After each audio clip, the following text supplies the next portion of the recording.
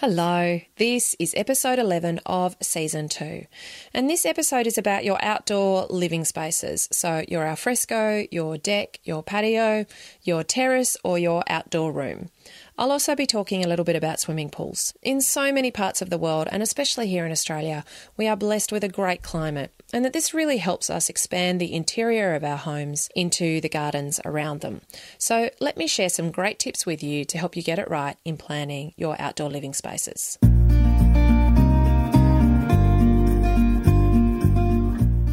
Welcome to Get It Right with the Undercover Architect. This is the podcast all about designing, building or renovating your home. I'm your host, Amelia Lee. Think of me as your secret ally. I am on a mission to help you create a home that makes your life better, whoever you're working with and whatever your dreams, your location or your budget. Together we'll uncover the nitty-gritty of how to get it right and how to create a home that works, feels great and that you feel great in. So join me now.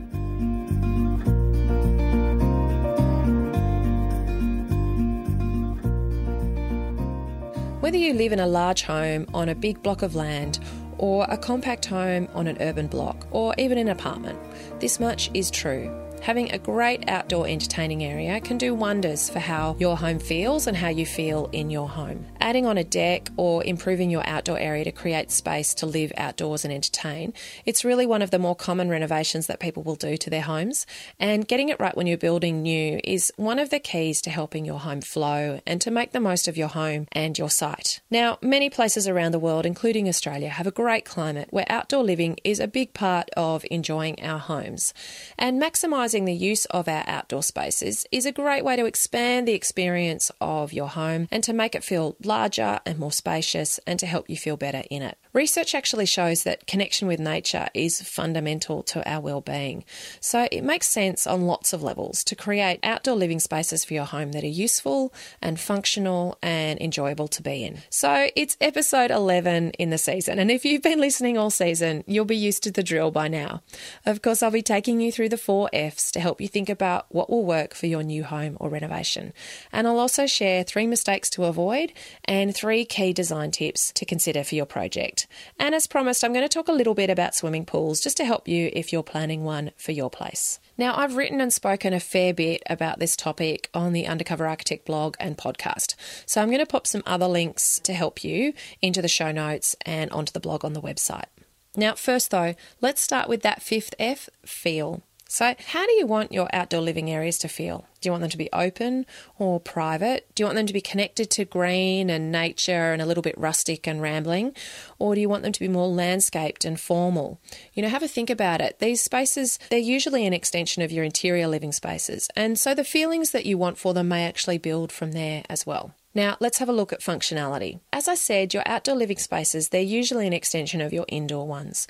And, we'll be creating open plan living, kitchen, dining spaces inside, and then we'll generally locate the outdoor living space next to them immediately outside.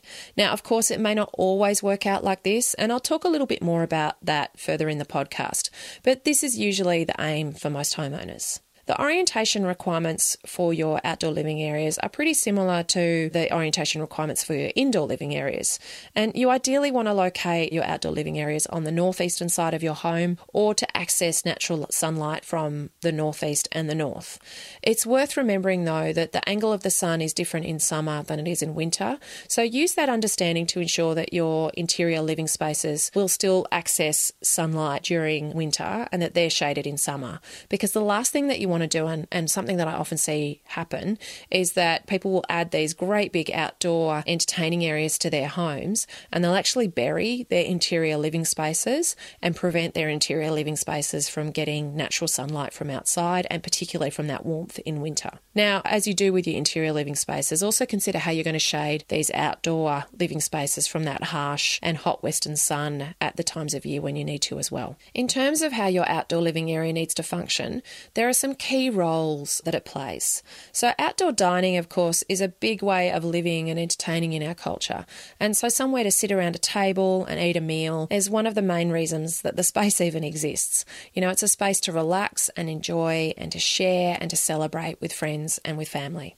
It's also a space to observe the rest of the garden from, or any view that you might have. And if you have kids and you want to supervise them playing in the backyard, an outdoor living area can be a lovely opportunity to have a space to relax outside whilst you do that. And it's often when you do have kids that your social catch-ups will actually involve having other families over and their kids. So being able to let all of those children run around together in the garden whilst you guys can enjoy your time in your outdoor living space, that can certainly make entertaining simpler and more fun. And this is why I encourage you, if possible, to create your outdoor living area on or near the same level as your garden, because this will really assist with that seamless indoor-outdoor connection and help your interior living areas to really flow to the outside.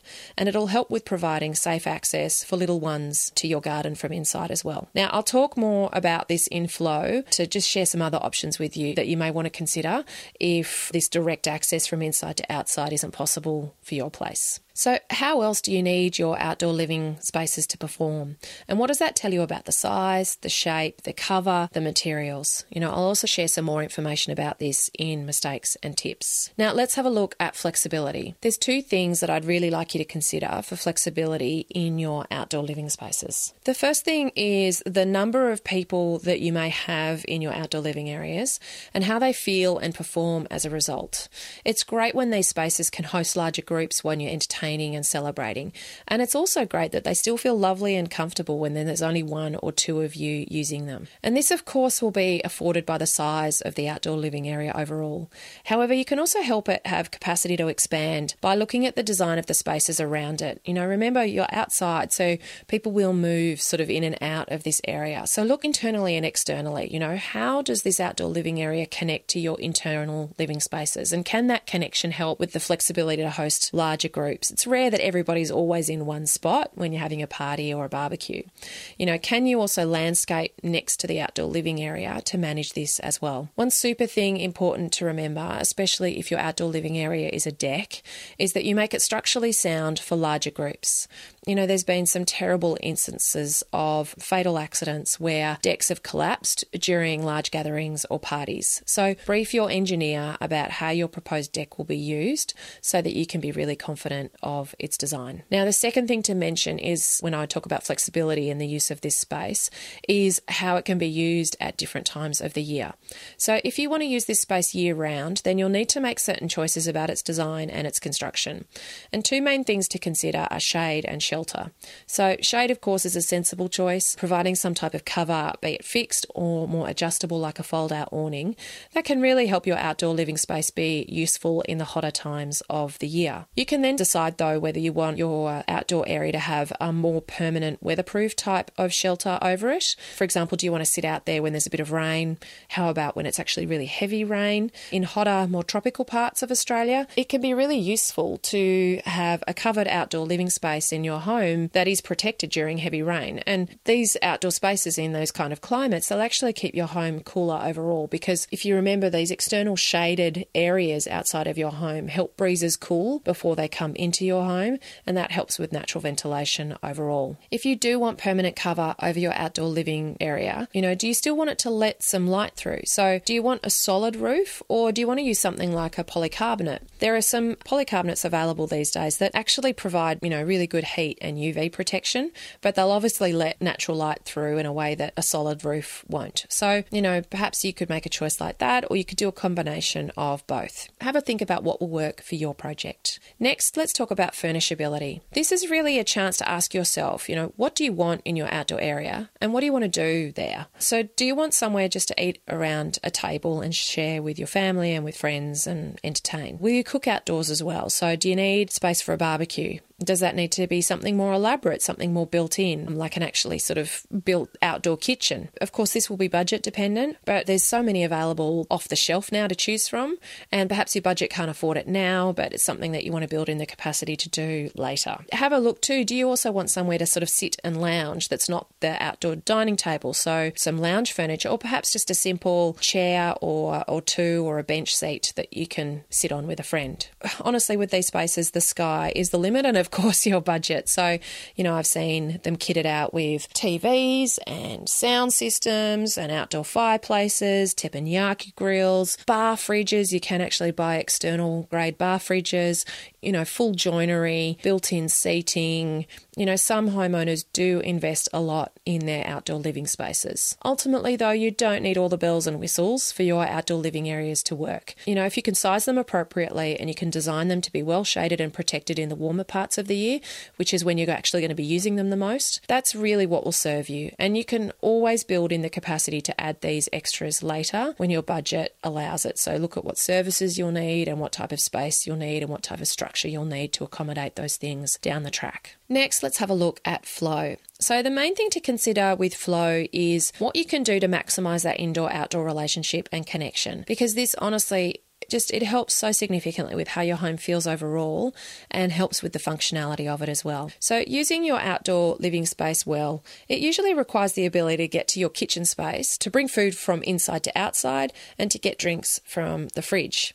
And of course, when you're entertaining, you can set things up with ice buckets or bring things outside and have it all set up so that can work. And maybe you have the budget to have external fridges built in and a proper external kitchen. However, that sort of really everyday simple use works well if your outdoor living space has good proximity to your interior kitchen. Just, to pop outside with a cup of coffee and a magazine for 5 minutes in the sun, to have your outdoor area close to your kitchen can mean that you'll actually use it more and that you'll enjoy those kind of small, simple, everyday moments in it. And it really helps with that easy dash back to the fridge and for getting plates of food in and out and not having to weave around furniture to be bringing things inside and out when you need them. If you can't actually create a space that's directly outside your interior living spaces, then think about creating more of a destination type of outdoor living area. So sometimes an outdoor pavilion that's located in your garden can be a really lovely way to create a destination outdoor living area. So, this may be an option if, say, your main living areas are all on the upper floor of your house,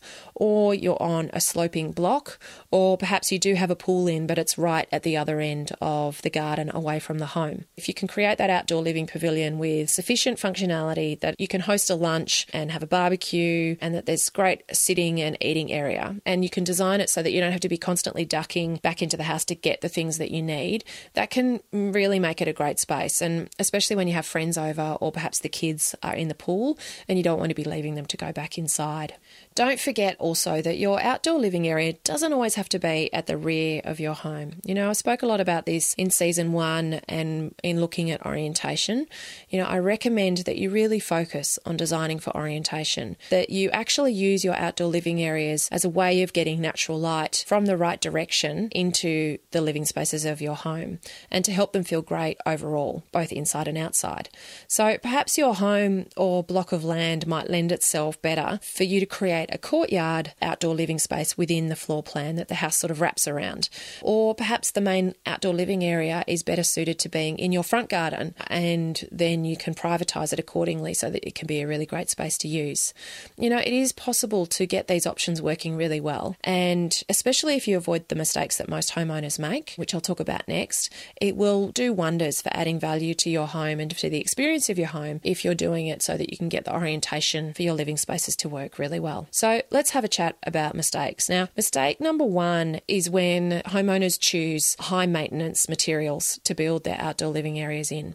An outdoor living area, it's supposed to be a relaxing space to be in. However, if all it does is remind you that it's time to put a coat of stain on the deck every time you're in it, then that won't really work, will it? So ideally, you want to enjoy the space and not spend all your time cleaning and maintaining it. And being outdoors, it will see a lot of heat and weather and cold in some areas as well, and that can really test the longevity of a lot of materials. So choose materials for durability and for low maintenance requirements. Really do your research. Now, mistake number 2 is that homeowners will make the connection to the garden difficult. So I see this happen especially in Queenslander renovations or replica Queenslander homes. The main living areas of the home, they'll be on the upper floor with a large deck off the rear of the home which overlooks the garden. However, to actually get down to the garden, you have to go right back inside the house, down the internal staircase, out through the lower floor and then out into the garden. So if you need to get to kids that are playing in the garden, that can be quite a hike. hike. If you're out in the garden, you want to go back to the kitchen to get something. It's a hike to get back inside and outside.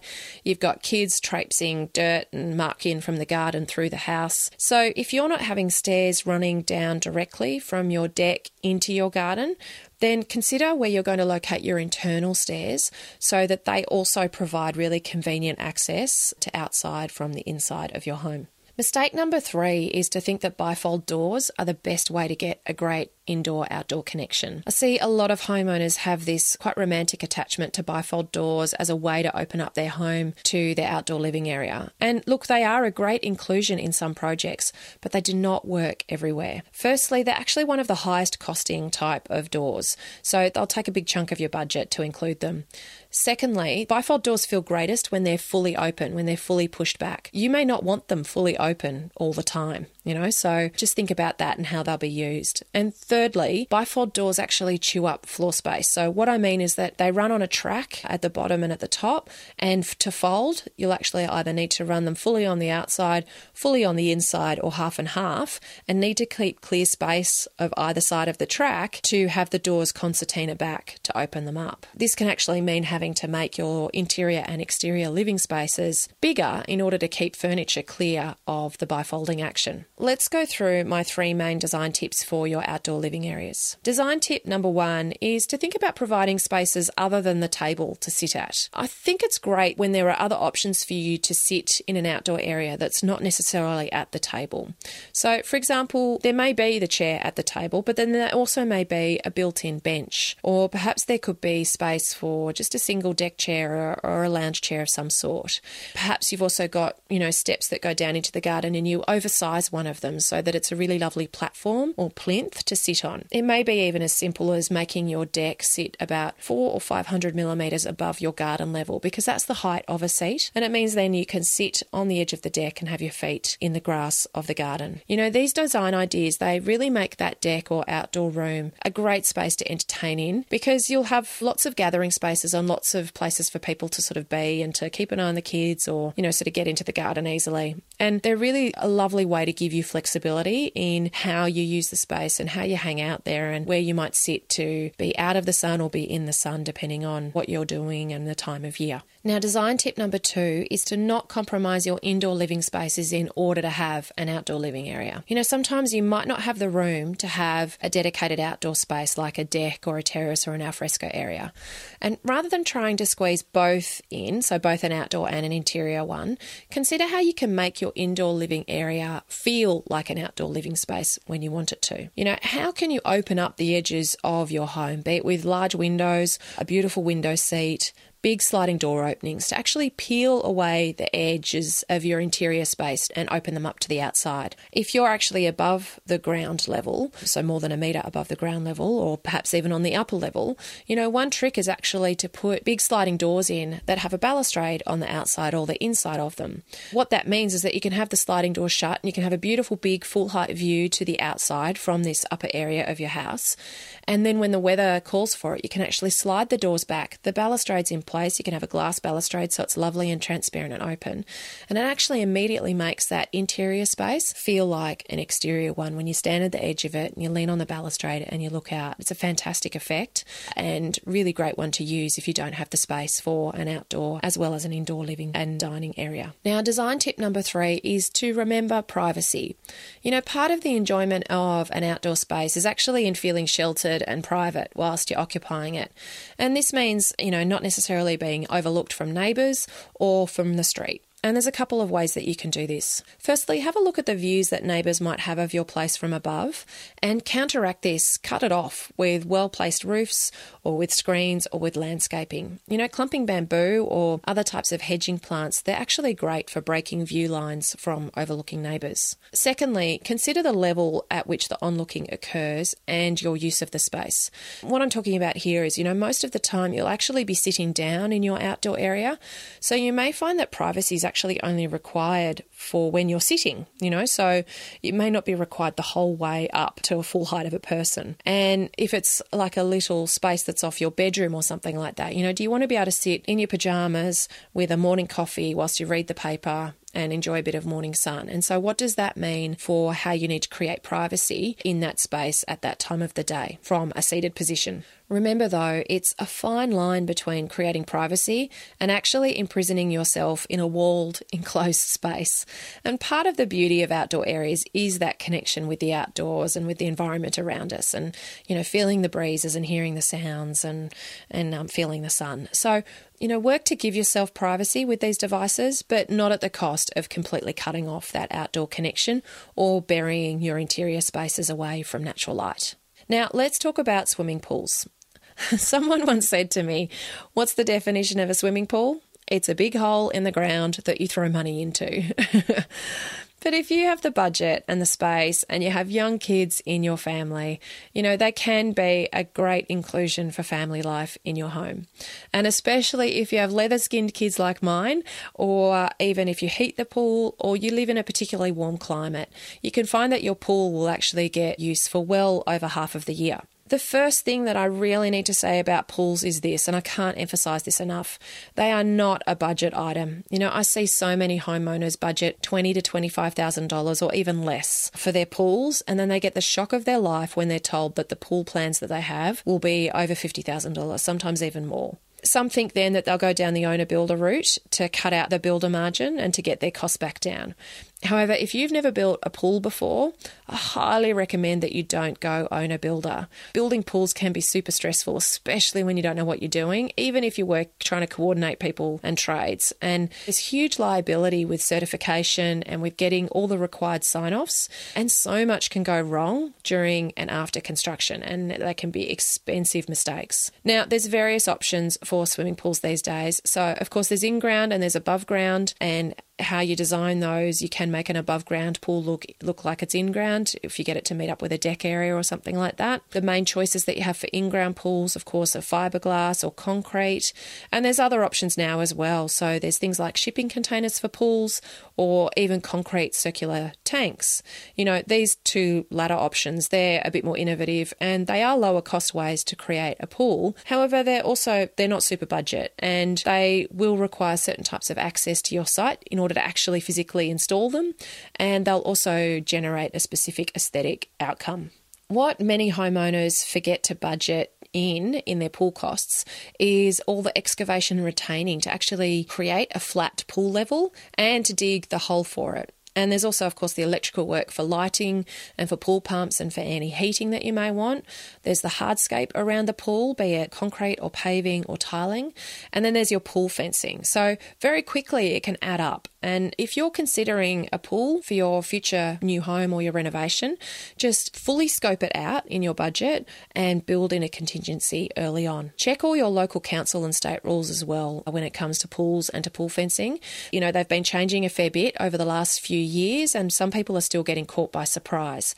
And it really doesn't take much for an inflatable pool or for a water feature to be legally deemed as a pool and to require pool fencing. Now, the main mistake to avoid when it comes to pools is this: many homeowners forget to actually plan their pool into their initial design. And it's really helpful if you're thinking at all about including a pool sometime down the track that you master plan it really early on, because it can actually tell you how the pool needs to be and where it needs to be located, or it can change the design of the renovation or the new home itself so that you can protect access to build the pool at a later date. Now, my main design tip when it comes to pools is to do your research before choosing the actual size of it and the design. Many clients will say to me, "I want a large pool," and they'll have 2 or 3 children, and that sort of seems like the sensible choice for them. But what large is really varies dramatically from client to client. Some will say that they want to do laps in it, or they want a big pool for when lots of kids are over and doing dive bombs and all those types of things. So for you to really do laps in a pool, it should be over 12 metres at least for you to get a decent lap in before you have to turn around and come back. And lap pools don't need to be that wide. They can be very long, skinny pools. That's a very different design from a pool that you want kids to be able to jump in and out of and, run in from the edge. And a huge pool, when you have a tribe of kids over, that's an expensive pool to maintain year round, and it also takes up a lot of space in your back garden. So weigh up how much yard space you have and what you also have in close proximity to your home. You might have beaches or public pools or creeks and reserves. Choose and size your pool accordingly and actually map it out at 1-to-1 in your yard to be sure. Be a design detective. Check out other people's pools at their homes and see what's working. Remember the depth, remember the shallow end, look at the size overall and have a good think about it so that you're really informed when you're making choices for yours. Lastly, don't forget the actual design of the steps into your pool.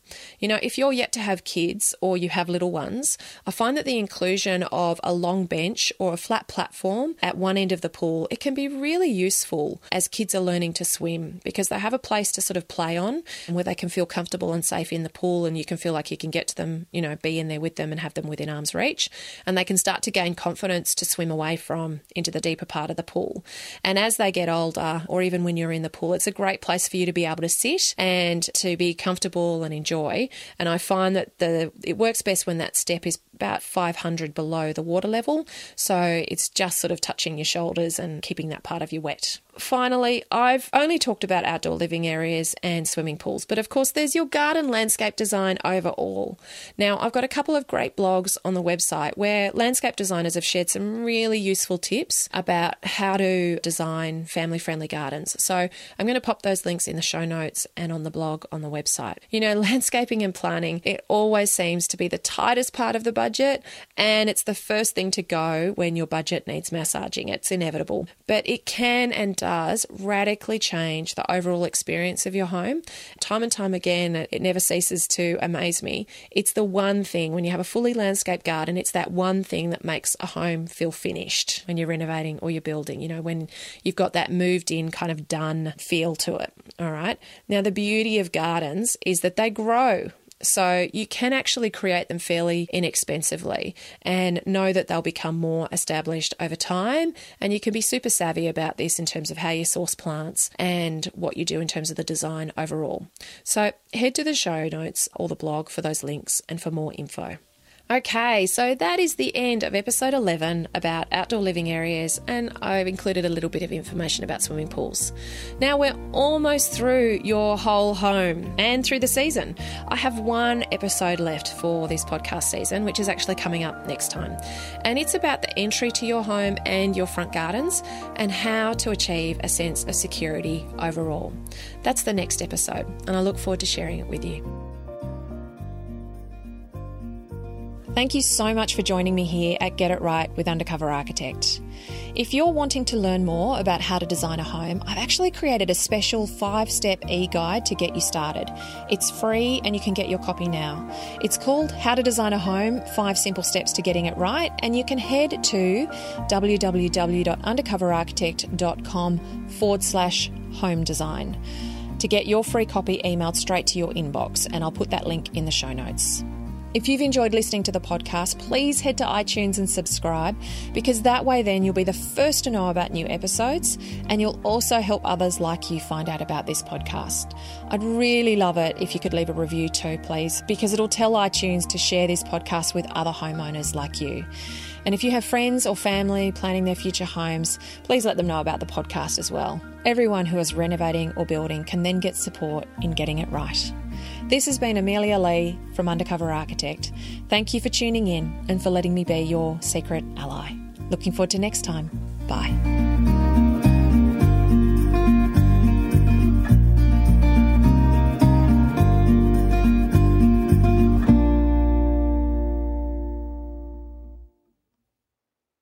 Jackrabbit FM. For your ears. Who is that?